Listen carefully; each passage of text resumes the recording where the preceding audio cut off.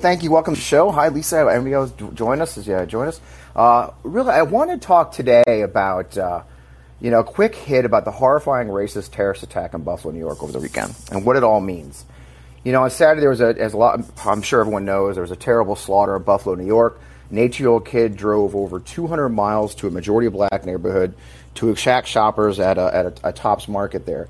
He specifically targeted black Americans and killed 10 people. Horrifyingly, he live-streamed the entire thing and left a 180-page manifesto, largely cribbed from the New Zealand mosque attacker.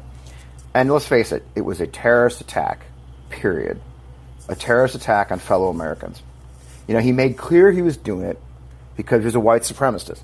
And he'd been following this disgusting, racist, great replacement theory, white replacement theory, that minorities are replacing the white race because they're having more children. And then on top of that, the Democrats are encouraging it through immigration. But let's be very clear. After this year, this long year of propaganda about critical race theory and how it was making people feel guilty, and we had to stamp it out of our classrooms, we have to be very, very clear. Only one racial theory is killing people in America, and that's white replacement theory, not critical race theory. WRT is the only thing that's killing Americans. The other stuff is just to divert us. Now, the thing about this is, and Talia Levin has a great piece up on Rolling Stone. If you can see it, I put a link up in the links page of the show here if you want to check it out. But on Rolling Stone, and she talks very clearly. She says, "Look, this was not a lone wolf attack. Okay, what his thoughts are right now are mainstream Republican thought at the moment." We have to be very clear about this, that this idea that whites that are being replaced is being bandied about from everywhere, from Steve Bannon and Alex Jones, Jack Posobiec, to Tucker Carlson, right on Fox News every night. And on top of that, you have Lise Stefanik, who's getting hit pretty hard right now because she was running Facebook ads specifically talking about the fact, and her ads, and if you follow me on Twitter at FP Wellman, I've put some screenshots up, but specifically talks about how the Biden administration plans to give amnesty to 11 million illegal immigrants so they can go on the voter rolls and replace us. That is coded language for the white replacement theory, okay? That's what they're saying. This is the number 3 person in the Republican Party in the House saying these things. And she's not alone in this. It's been said by everyone, like I said, mentioned Tucker Carlson and hundreds of them. And that's what they're saying when they say that. And so this is being broadcast. And I'm telling you, the reason I bring this up is I was talking to a candidate's team today, and there's some hesitancy, I think, in some of the political circles and some of the Democratic circles to really go after this. And I got to tell you, we have to attack. Okay, we have to attack on this topic. We have to hold Republicans accountable for their part of pushing this idea that they're being replaced, that white people are being replaced, that, air quotes, Americans are being replaced by others. And look, in my organization, the Beer Hall Project, one of the things we talk about a lot is Hitler's march to power after the Beer Hall Putsch, and then his moves towards, power with in 1930. He figured out that manipulating the weak Weimar Republic democracy was the key to his power. And a big part of this, we all know from history, was the othering. It was the othering. You see, in the 20s, it was the Bolsheviks, and so and the Jews, but most of the Bolsheviks, and he unleashed his SA brown shirts to fight with these Bolsheviks and have riots in the streets. And of course, eventually, all this violence has to be taken care of, and only one people can help them with that: the people who started the violence. And this is a playbook that goes back hundreds of years. And that's what we're seeing. And we have to hold them accountable. Now, look, I know this is a really uncomfortable topic for a lot of white people. It really is an uncomfortable topic to have. It's not something we're comfortable. And so my background is, I am a veteran, 22 years in the Army.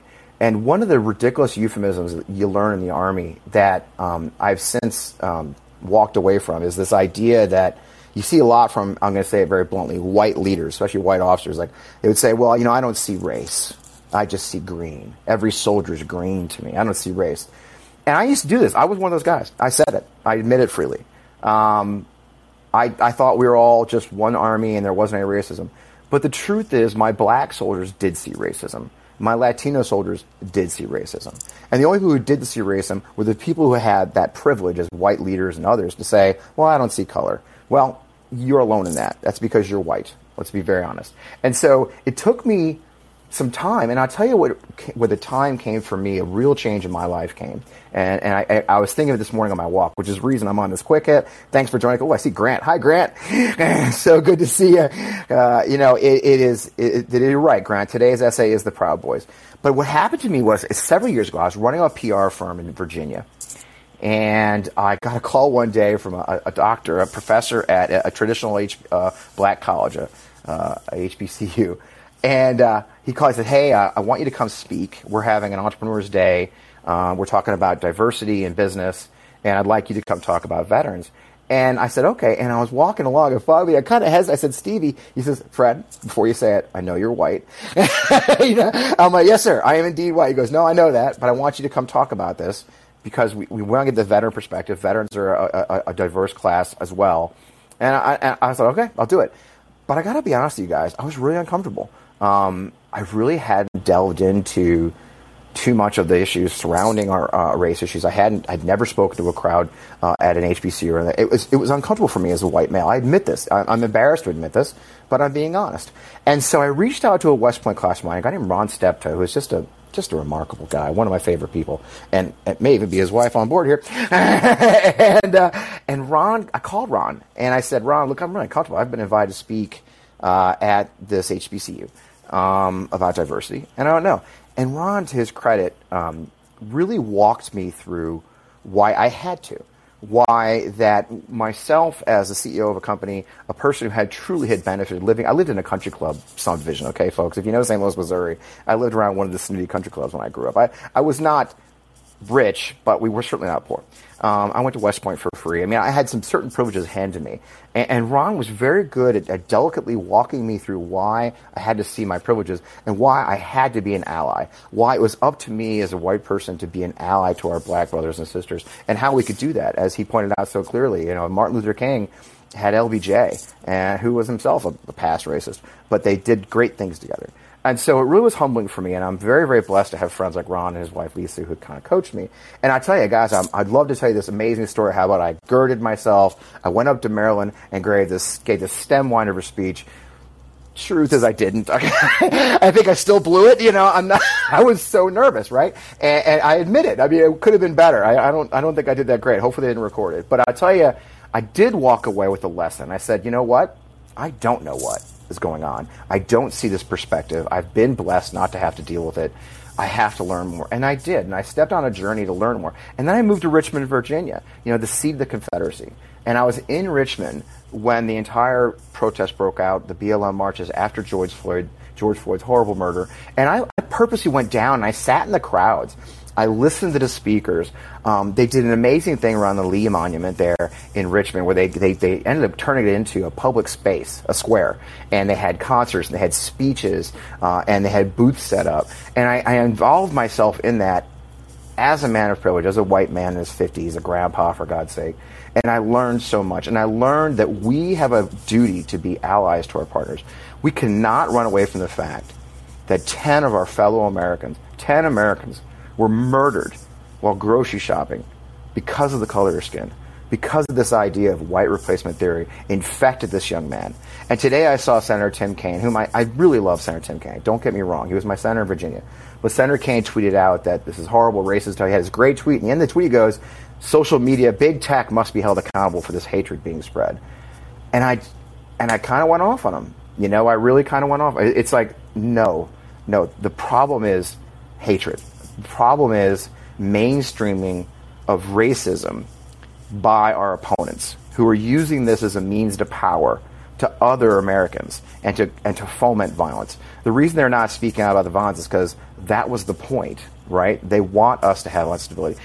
Steve Bannon is freaking giddy right now, okay? This is what he's always wanted. The anarchy is what they wanted. So I worry when I hear Democratic leaders whom I respect falling for the con, falling for the diversion, that this was some sort of this was because of social media not moderating their speech. Okay, no.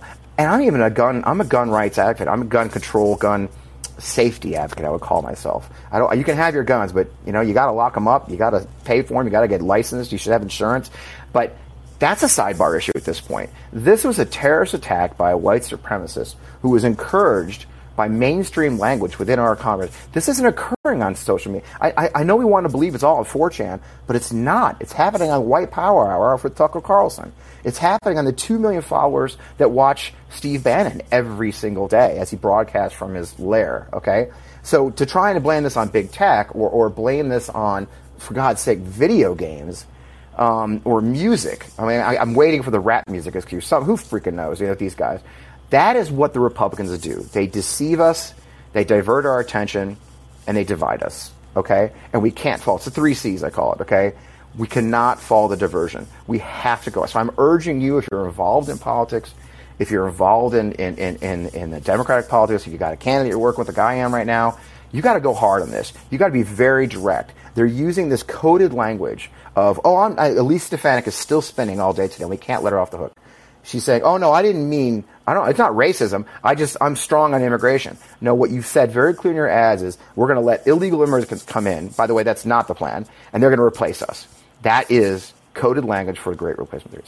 So I wanted to have a quick talk with you guys and just say, look, if you're in the space, if you're online, if you're participating in these conversations, hold our leaders accountable. Look, I love Senator Kane. He's been very good to me. I've gone to his veterans dinner many times. They have a little veterans lunch with him and Senator Warner. But in the end, I worry that the Democrats will once again go on the defensive. We must go on the offense. We must make the Republicans explain themselves. We must hold them accountable for encouraging and spreading this disinformation and these lies that are now leading to violence in our streets. We must go on the attack and make them defend their actions, because that's the only way we're going to turn this country around. If we continue to fall for the diversions, if we continue to fall for the bullshit, we'll never pull this thing out. So I just want to have a quick talk with you guys. I've got a minute, literally like a minute. If somebody wants to ask a question, participate in the conversation, if you know how it works on your screen, there's a little phone call thing on the bottom right. If you press that button, the phone, you'll come up in the call line, and I can take your call, your question. If not, I've said my rant, and I appreciate you guys being part of this conversation. The show goes on. I'll be doing more of these quick pieces here on Call-In. We publish after the show onto Apple and Spotify. I'm really excited about Wednesday. If you're new to the show, because it's a new show, on Wednesday I'm going to have Washington Post columnist Greg Sargent, who runs the Plum Line. He's been all over the new right movement that's being pushed by Peter Thiel, being pushed by J.D. Vance and these other really like ultra MAGA people. And he's going to come on the show and talk on Wednesday about that new right extremist movement, which will be a really good timing because, of course, the primaries in North Carolina for Matthew Cawthorn and others, and Pennsylvania for Dr. Oz are on Tuesday. So we'll have the results by Wednesday, hopefully. So I think it's going to be a great show. We're doing it at 1:30 Eastern on Wednesday here on Call-In Live, and then, of course, on Apple. So thanks for joining me for this short, quick show. I appreciate you guys being followers. Please subscribe to the show. Please share the show to your friends. Encourage them to join us live, and I love talking to you guys. With that, have a great day. Get on out there. Keep up the fight. The only way we win this fight is we're in the fight now, trying to save this country and turn it around. Thanks again.